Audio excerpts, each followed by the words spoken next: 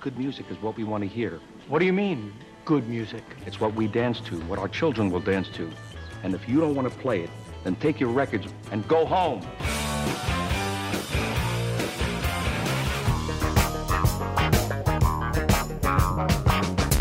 Did you have a band? Good or bad? It's a great band. It's a bad band. It's like pizza, baby. It's good no matter what. There's music in the air.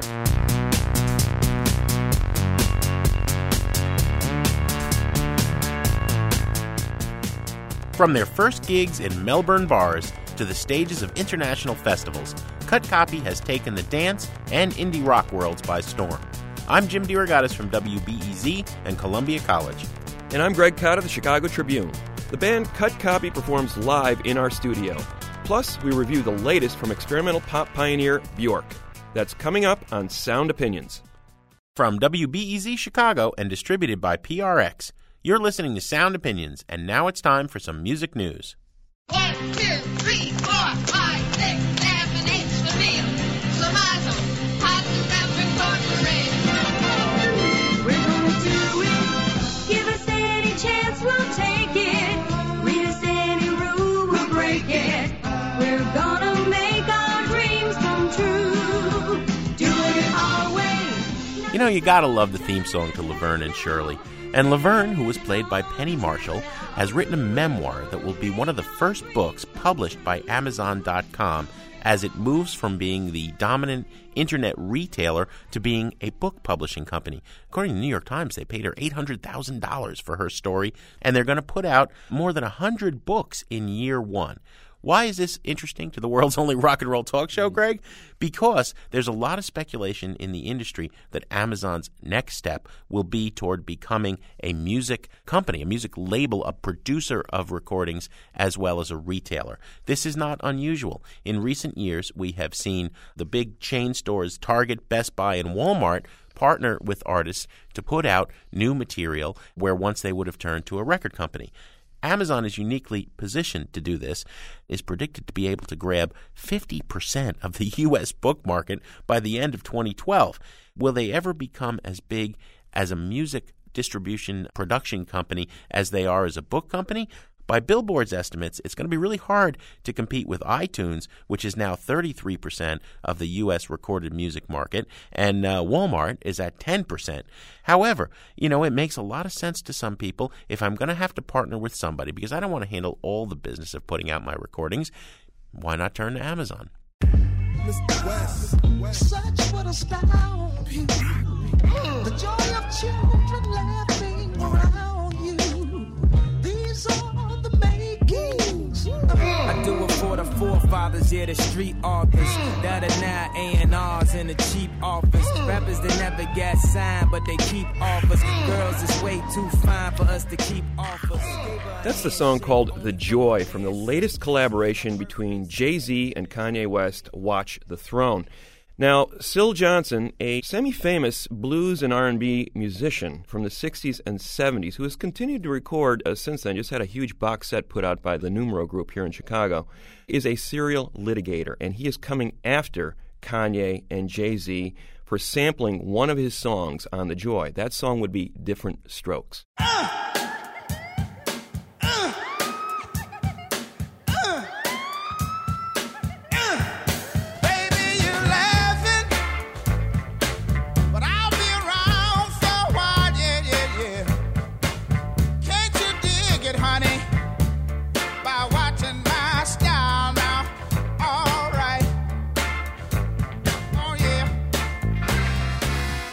Now, this song is one of Syl's most famous compositions. It has been sampled numerous times by numerous artists over the decades. It was a key track for a number of hip-hop tracks.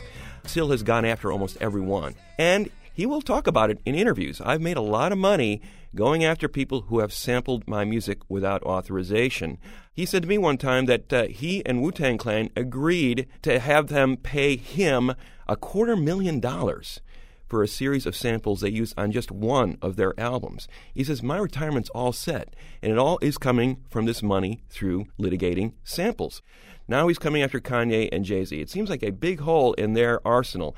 Usually these artists are very fastidious about this sort of thing. In this case, Syl Johnson said, no, Kanye, you already tried to use a sample of Different Strokes on your previous solo album, My Beautiful Dark Twisted Fantasy. You couldn't get clearance for it then. Now you're using it without clearance on The Joy. I'm coming after you.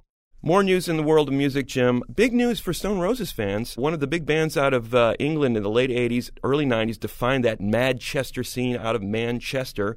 They were in some ways Oasis before Oasis. But some fans argue that they broke up before their time was up. Now fans will get a chance to see them yet again. John Squire, Manny, Ian Brown, and Rennie, original members of the Stone Roses, held a big press conference in the UK a few days ago, basically announcing that they are going to reunite. They're going to play a bunch of shows in 2012. No word yet about a potential studio album, but I imagine something like that will be in the works. It remains to be seen whether this band will have improved upon its somewhat dicey reputation as a live act. Ian Brown, not a guy who could exactly hold a tune in concert. One of their last concerts, a big festival show in Reading in 1996, when Squire and Rennie were already out of the band, an infamous disaster, ending the band's career on a bad note. Now they get a chance to make it up to the fans. We'll see if they're up to it.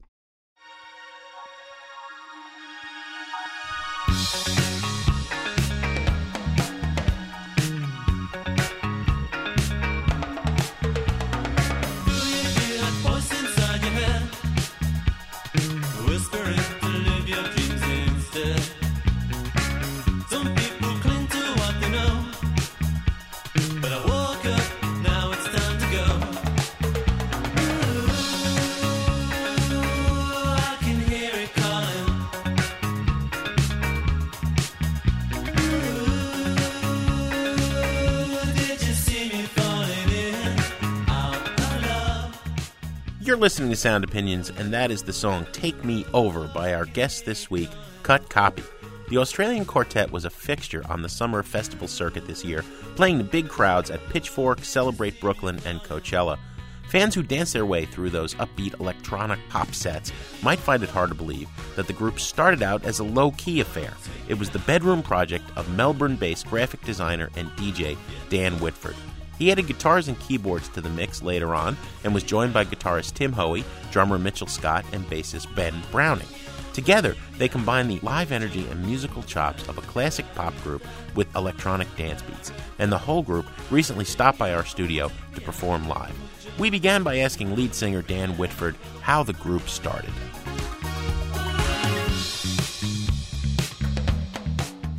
I studied at art school. I did graphic design. I sort of simultaneously got into music pretty heavily, and I actually had a radio show myself on student radio for a while. Got bored of that and wanted to do something even more creative, so just started mucking around with synthesizers and drum machines in my bedroom. Is there something more creative than radio? This may surprise you, but yes. Oh yeah, no, so I guess that's the genesis of Cut Copy as a project, but it probably wasn't until 2004, 2005 that I actually started working with Tim and Mitchell. Now the DJ culture, obviously a huge part of the band and its appeal. I understand DJs make pretty darn good money if they know what they're doing. So you could have easily made this a one-man operation and probably done quite fine on your own. What made you want to turn it into a band?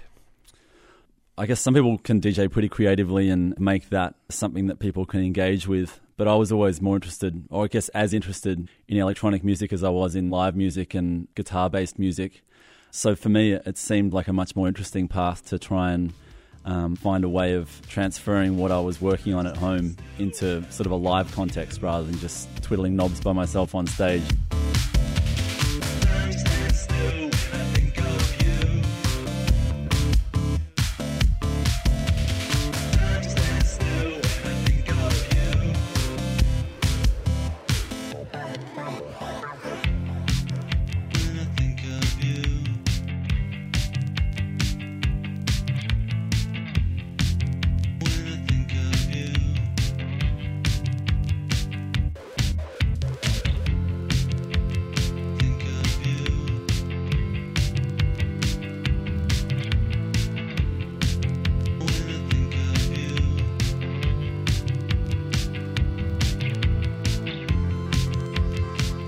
It sounds like you'd been to a few raves and a few of those scenes and said, it's not that exciting to watch. I mean, you're just taking it from a fan perspective yourself, I would imagine.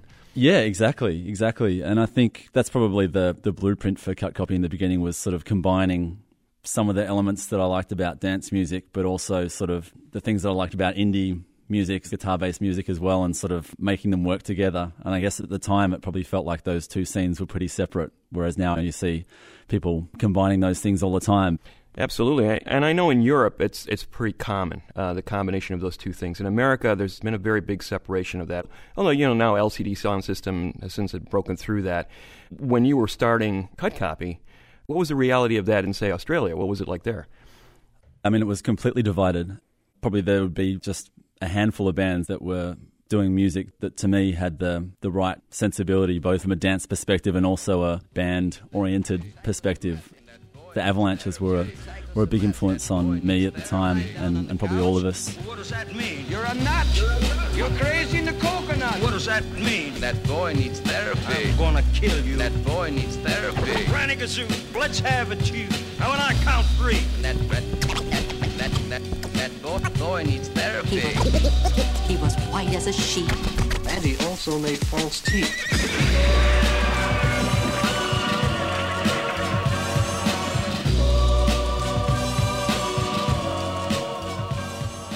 Another one called Girling that was around at the time as well.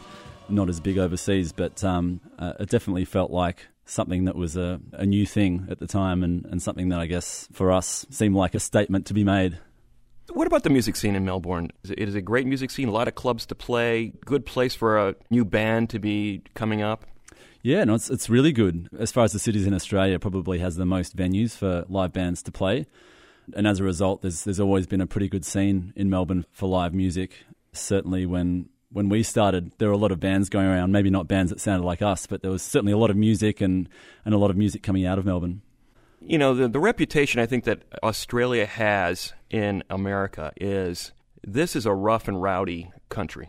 You got to show and prove. You cannot get away with being any old band at a bar because they're going to kill you. They're going to throw bottles at you, and then biker gang is going to be waiting outside, and they're going to beat you up afterward. Well, if you ever listen to like the Celibate Rifles or the Saints or Lime Spiders, or, the bands we love. Yeah. AC/DC would have all these great stories, and maybe we're talking about backward history, but it's like the image of Chicago survives from the 30s Depression era. There's gangsters here; they'll kill you.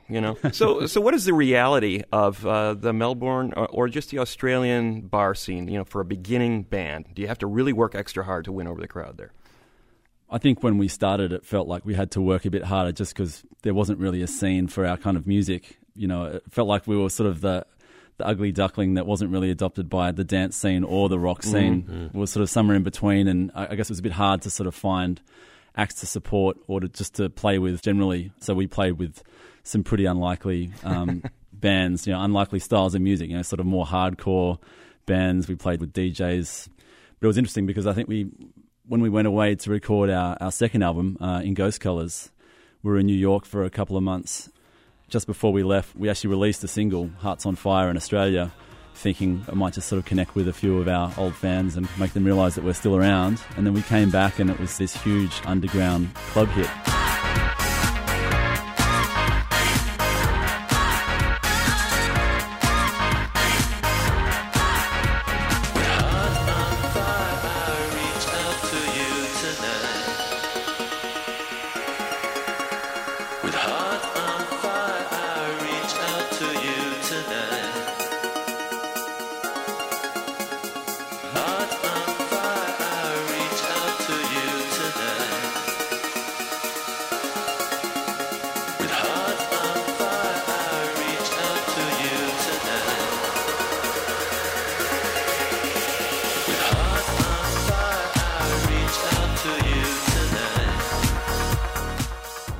So all of a sudden, the scene that we were in, which we thought was actually quite a small one, became one of the more dominant ones in Australia. So almost sort of overnight, it seemed like we'd become a big-time band in our own country. And I think that, the record went to number 1 when it came out.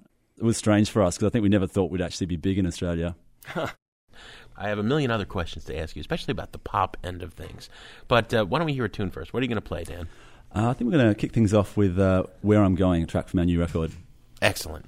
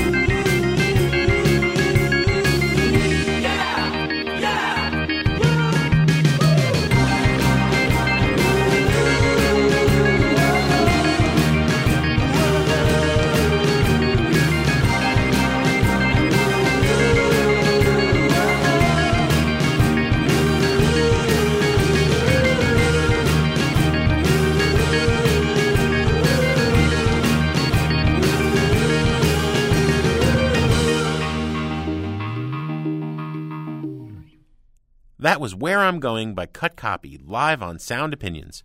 We'll continue our conversation with Cut Copy in a minute on Sound Opinions from WBEZ Chicago and PRX. And later, it's Greg's turn at the Desert Island Jukebox.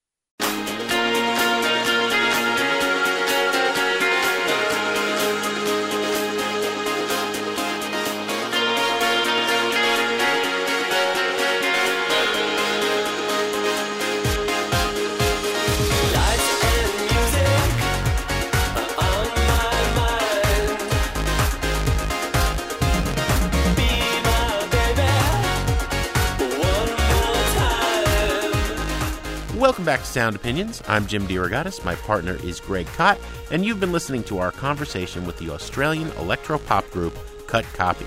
The band stopped by our studio to perform songs from its third studio release, Zonoscope, an album notable not just for the sheer number of hooks packed in there, but for the way it harkens back to 70s pop, the infectious enthusiasm of early disco, and the slick production of groups like ABBA and Fleetwood Mac. I asked lead singer Dan Whitford whether achieving that 70s AM pop sheen was a goal from the beginning.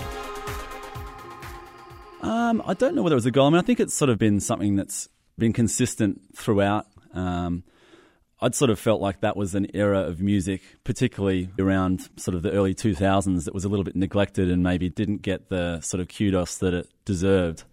I've sort of always felt like there's some pretty amazing, weird stuff going on in a lot of those 70s pop tunes, you know, whether it's sort of Steve Miller Band or Fleetwood Mac or ELO. Like the production on ELO's records is just pretty phenomenal.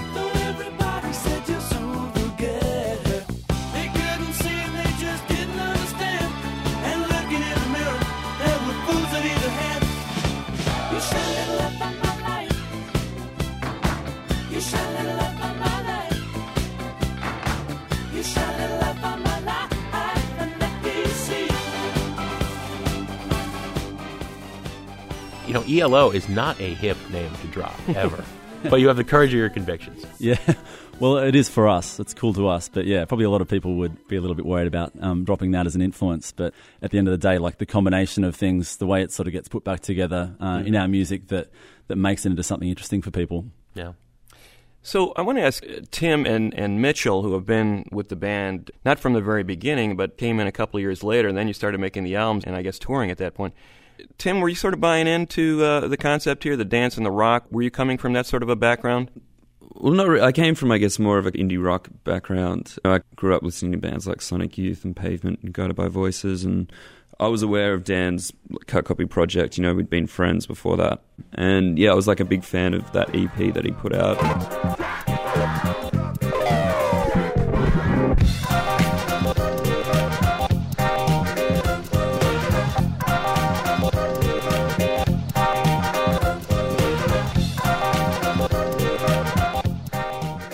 He knew I played a little bit of guitar, and when it came time to write Bright Like Neon Love, he kind of asked me to come over and just... Oh, he gave me a cassette tape, actually, with the demos on it, and I recorded all this live guitar and bass over the top of it on my 4-track. And then Mitchell, I was living with him at the time, and he just bought a drum kit off eBay. He was probably a guitarist, first and foremost, and we just kind of got Mitchell around to play some drums over this drum machine stuff that Dan had programmed, and Before I knew it, we were like a band, and we spent like 2 days in a studio recording all the parts, and then Dan took everything to Paris to mix, and then he came back and we had an album, and then we started booking shows, and now we're in Chicago. Yeah. Doesn't it suck when you have to go all the way to Paris to mix? That sounds so exotic. It probably wasn't, right? You were probably sleeping on somebody's floor. Oh, no. I mean, even that seemed pretty exotic to me at the time. Like, it was actually pretty amazing, having never done an album before and never been to Paris as an adult. Is it daunting? You know, we were joking before that, you know, wherever you're going to fly, except New Zealand, it's like 24 hours in a tin can. Australia is still so remote from so much of the world. Was that a daunting prospect initially in those early days, getting off that continent and going to the rest of the world? Because now you're at a point where most of this year you've been on tour. Australia is quite a big country in terms of it's fairly vast. But there are only a few large cities, and the rest of it's made up of smaller, rural areas. And a lot of bands drive between cities in a van, and that's their idea of touring. I think we just decided fairly early on that wasn't something that appealed to us. We just decided that we'd try touring overseas, and that we were all prepared to commit pretty much fully to being a band without ideas of sort of making money or things like that from it. So we'd do things that wouldn't sort of make a lot of sense financially. Just because it was something that appealed to us to try. Mm-hmm. You're listening to Sound Opinions. I'm Greg Kot with Jim DeRogatis. We're here in the studio with Cut Copy. How about another song, guys? What are you going to play for us? I think we're going to play our newest single, Blink and You'll Miss the Revolution.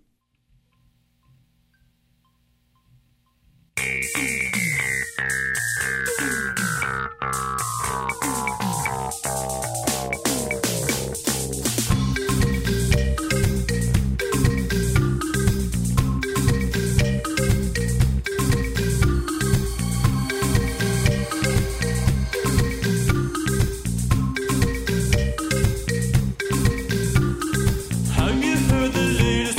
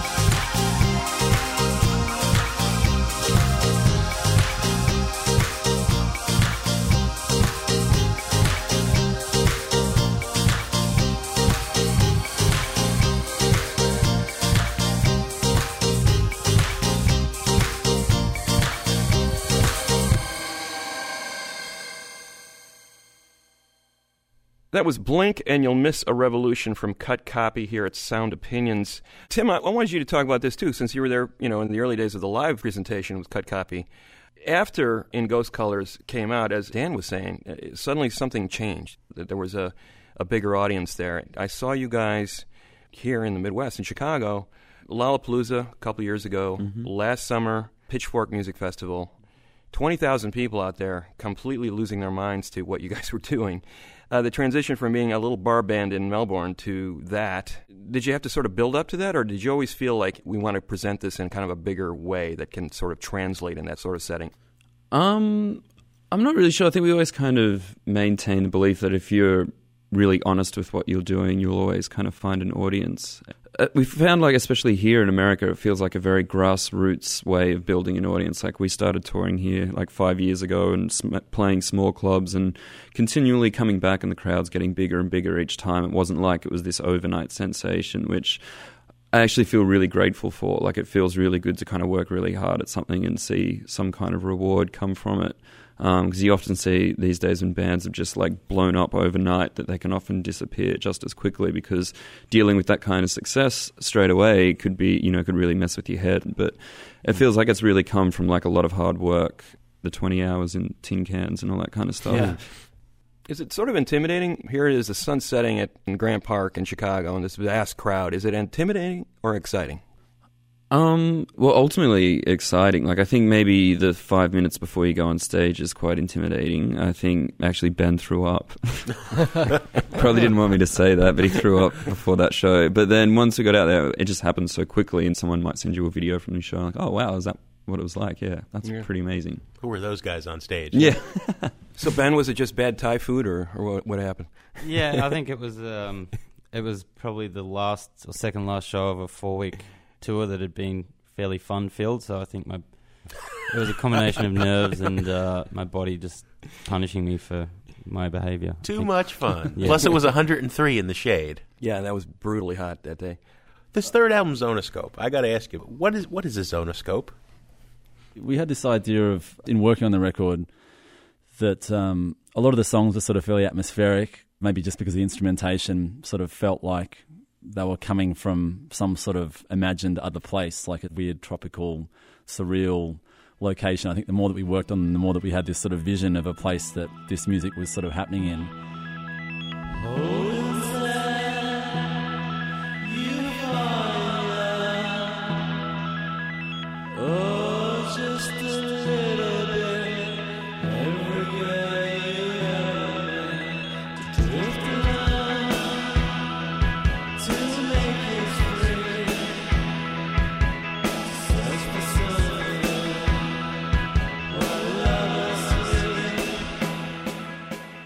And so for the album title, it's almost like this looking glass to see into this world that we've been inhabiting for the period of making the record, and this glass or sort of lens we called the Zonoscope. That's where that came from. Since you started alone in a bedroom with your machines, do you write now in a way or present songs to your bandmates in a way where you're imagining holes that they'll fill? I mean, how does it come together as a group? I'll just kind of keep working on tracks until I can't think of anything else to do with it, and then, basically handball it to the other guys and say, this is my take on it. What do you guys think? And do you have the trust in them that they can say, I'm just going to erase this track and let's put this in instead and take it in a whole different direction? Oh, no, I would definitely back everything up before I handball it to anyone. I wouldn't trust them that much. Okay. Well, why don't we hear another song? Why don't you tell us what you're going to play? Okay, I think we're going to play Need You Now.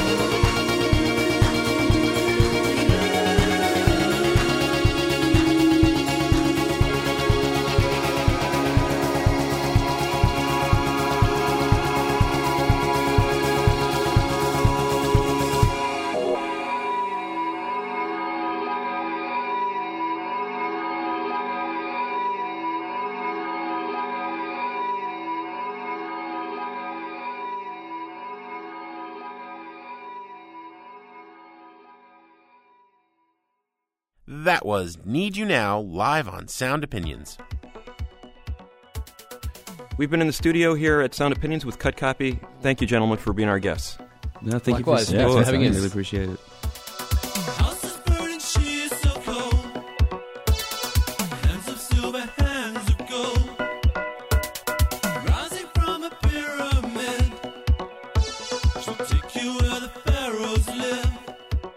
You can check out video of Cut Copy's performance at soundopinions.org. And we want to hear from you. What tracks are getting you out on the dance floor this year? Share your thoughts on that or anything in the music universe by calling 888-859-1800. Coming up, Greg and I delve into Bjork's latest high-concept experiment, Biophilia. That's in a minute on Sound Opinions from WBEZ Chicago and PRX.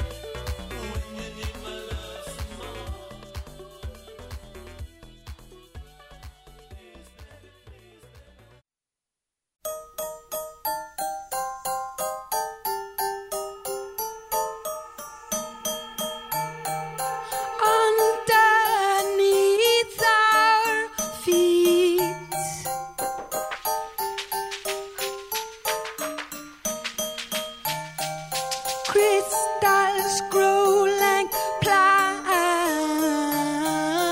Listen how they grow.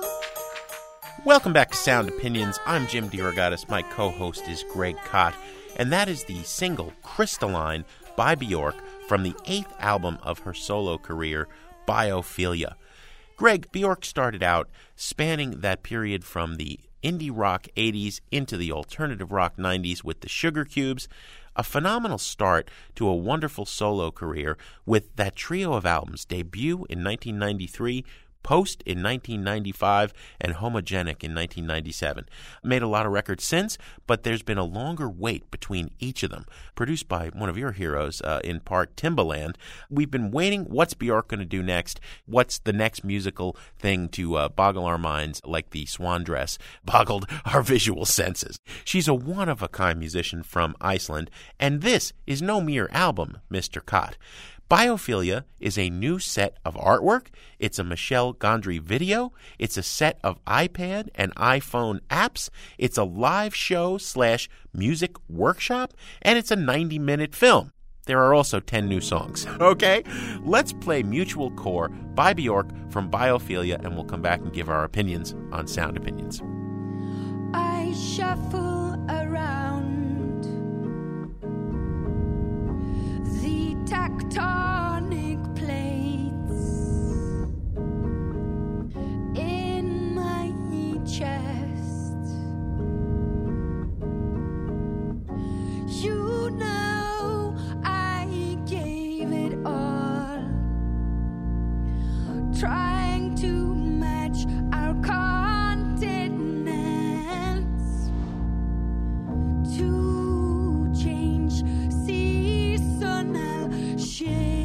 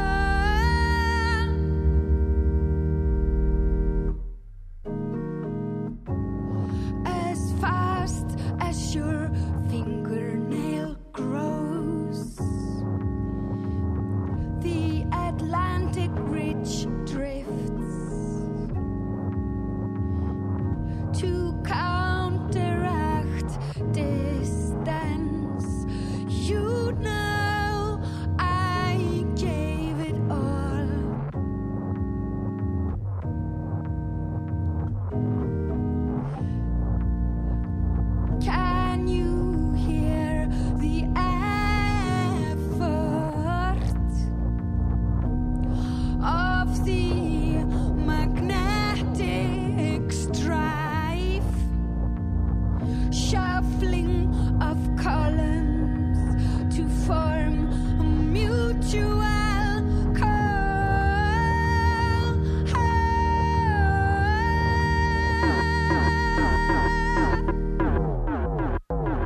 this eruption and the stagnation.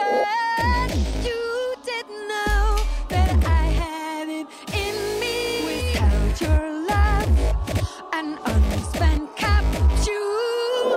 I didn't know you had it in you. You hit the key to our continuity. I didn't know you had it in you. This eruption and the stagnation. You didn't know. You didn't know.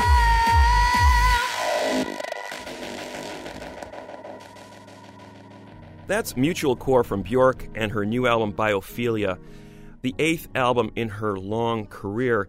Jim, interesting here that she's presenting herself more as a science teacher than a singer. You know, she's going to explain to us these scientific concepts: gravitational pull, the moon's effect on the tides, the interval between a lightning strike and a thunderclap. These are all issues she's discussing in these songs.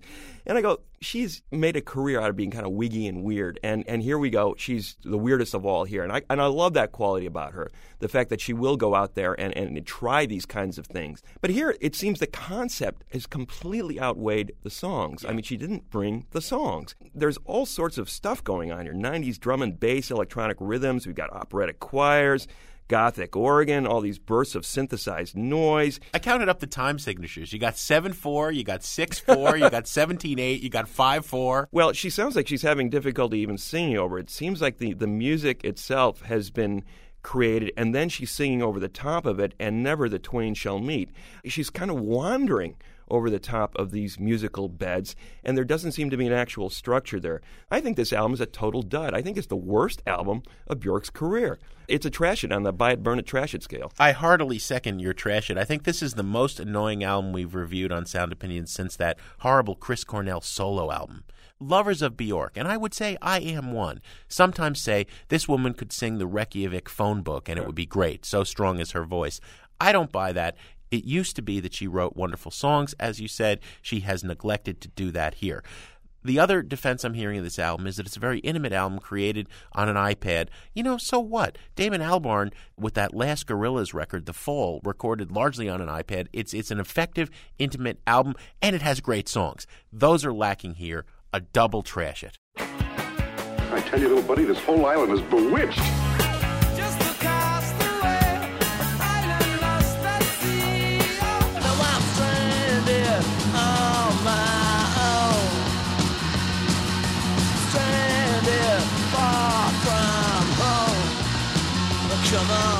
You remember, we were shipwrecked together.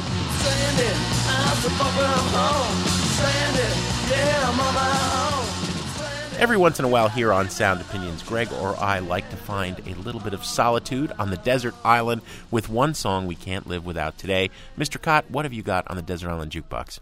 Jim, I wanted to pay tribute to the great British folk guitarist Bert Jansch, who died recently at the age of 67. One of the great Scottish folk guitarists of all time, his debut record in 1965, self-titled solo album, recorded at his kitchen table with a portable tape recorder, caused a mild sensation in Europe because of the impact of his guitar playing, that fingerpick style bringing together American blues, Scottish folk, and Eastern gypsy music. Nobody had ever heard that many styles of music melded together at one time, at least in that contemporary British guitar hero era that we were living in. So people like Jimmy Page were paying attention. He adapted Jansch's version of Black Waterside, an old folk song, for that Led Zeppelin debut album. Neil Young took a song from that record, Needle of Death, and refashioned it for one of his mid-70s solo records. On and on to a host of contemporary musicians. We're talking about that freak folk movement, unfortunately named, but hugely influenced by Jansch's guitar style. Devendra Banhart, Noah Jorgensen, Beth Orton, all of these modern musicians influenced by Jansch's incredible guitar picking. They came together to help Jansch record what would be his final studio album, When the Sun Comes Up, in 2006. Orton, who at one time took guitar lessons from Jansch, she was so enamored with his style, sings lead vocal on the track that I'm going to play, When the Sun Comes Up. It's from that 2006 record, and it features Orton on vocals, Jansch on guitar, along with David Roebuck of Mazzy Star, and it's a great example of what makes this guy such a revered guitar player. That's on Sound Opinions.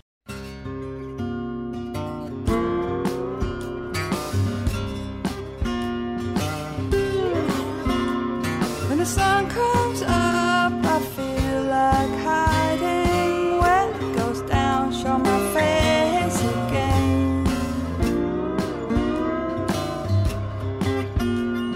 So sweet honey child, you are my sunshine, giving me light with the warmth of your smile. You tell me once and you tell me again.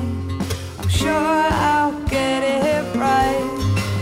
And if I get it wrong for the third and last time, honey, please start again.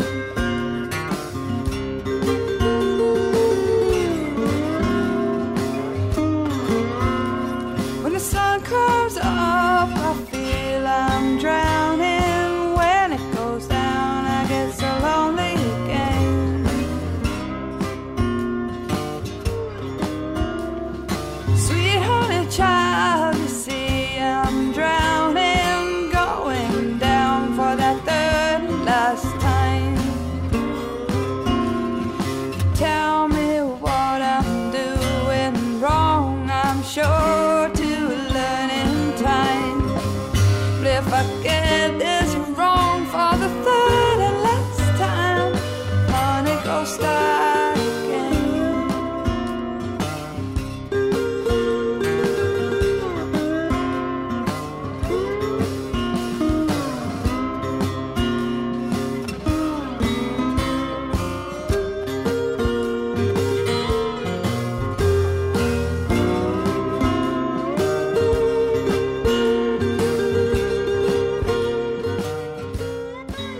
That was When the Sun Comes Up by Bert Jansch, Greg's Desert Island Jukebox pick, in tribute to the musician who died at 67.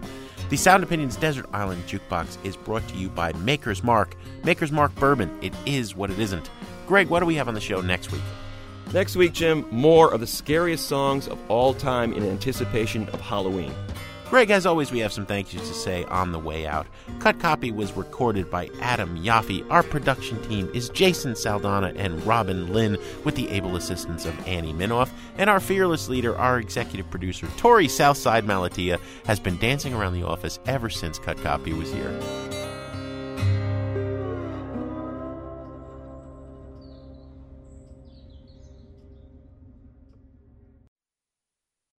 This here is the place where I will be staying. There isn't a number you can call the payphone. Let it ring a long, long, long, long time. If I don't pick up, hang up, call back, let it ring some more. On Sound Opinions, everyone's a critic. So now it's time to hear what you have to say. New messages. My name is Eric. I am in Austin, Texas.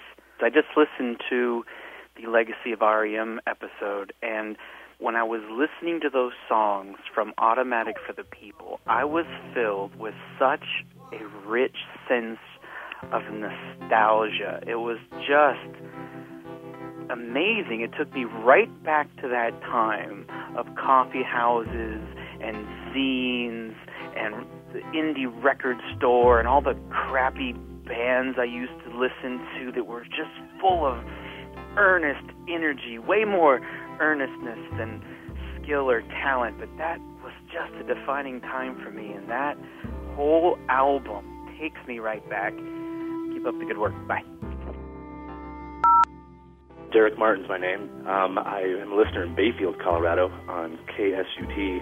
I'm always kind of curious and baffled as to why critics feel the need to pan the last 5 albums of REM. It's ironic because REM was nowhere on top 40 radio for the first 5 albums, yet their music was the greatest thing ever. Their last 5 albums you couldn't find their music anywhere on Top 40, but yet that music was, for some reason, terrible. I guess I just don't quite get it. R.E.M.'s music at the end was unique, and still to the end, I think very listenable. Thanks, guys. Bye. Guys, it's Julie from Cleveland. In 1991, I was 12 years old. I'm at the bus stop. My neighbor asked me what my favorite band is. I said R.E.M. He said, "How many albums do you have?" And that's when I realized that a band might release a series of albums other than the singles that I heard on the radio. Green was the first compact disc I bought. I used to fall asleep listening to that at night. I was R.E.M.'s biggest fan. That said, Automatic for the People was the last album that I bought, and I think their legacy ends there. I have not listened to any of the old albums for years. It was great to hear them on your show, and perhaps it might inspire me to return to those albums, but it's sort of been a badge of shame that R.E.M. was once my favorite band, because they have certainly not been the band that I once loved.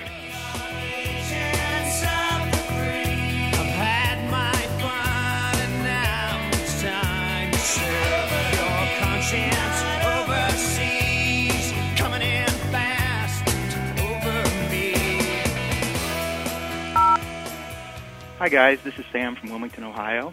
I want to thank you for your great R.E.M. tribute, and I was really blown away that you started out by playing Cuyahoga, as I think it's one of their best but most unappreciated songs, and it also is the basis for my favorite R.E.M. memory. In October of 1986, I was a junior in college in northern Ohio, and my friends and I had a lively argument while driving to see R.E.M. at Cleveland Public Hall, and this was on the Life's Rich pageant tour. The topic of our argument was, would R.E.M. play Cuyahoga that night? There were folks in Cleveland who were still pretty sensitive about the fact that the Cuyahoga caught fire in 1969, and the lyric, "We burn the river down," does not exactly put that event in a positive light. Let's put our heads together, start a new country up, underneath the riverbed, burn the river down. So what was the outcome? R.E.M. opened the show with Cuyahoga, and that was the only time they did that on the pageantry tour and probably in their whole career, and instantly formed a really direct and personal connection with their fans in the audience. So on top of all their beautiful music, R.E.M. was a band that really understood and respected their fans, and I will miss them for that.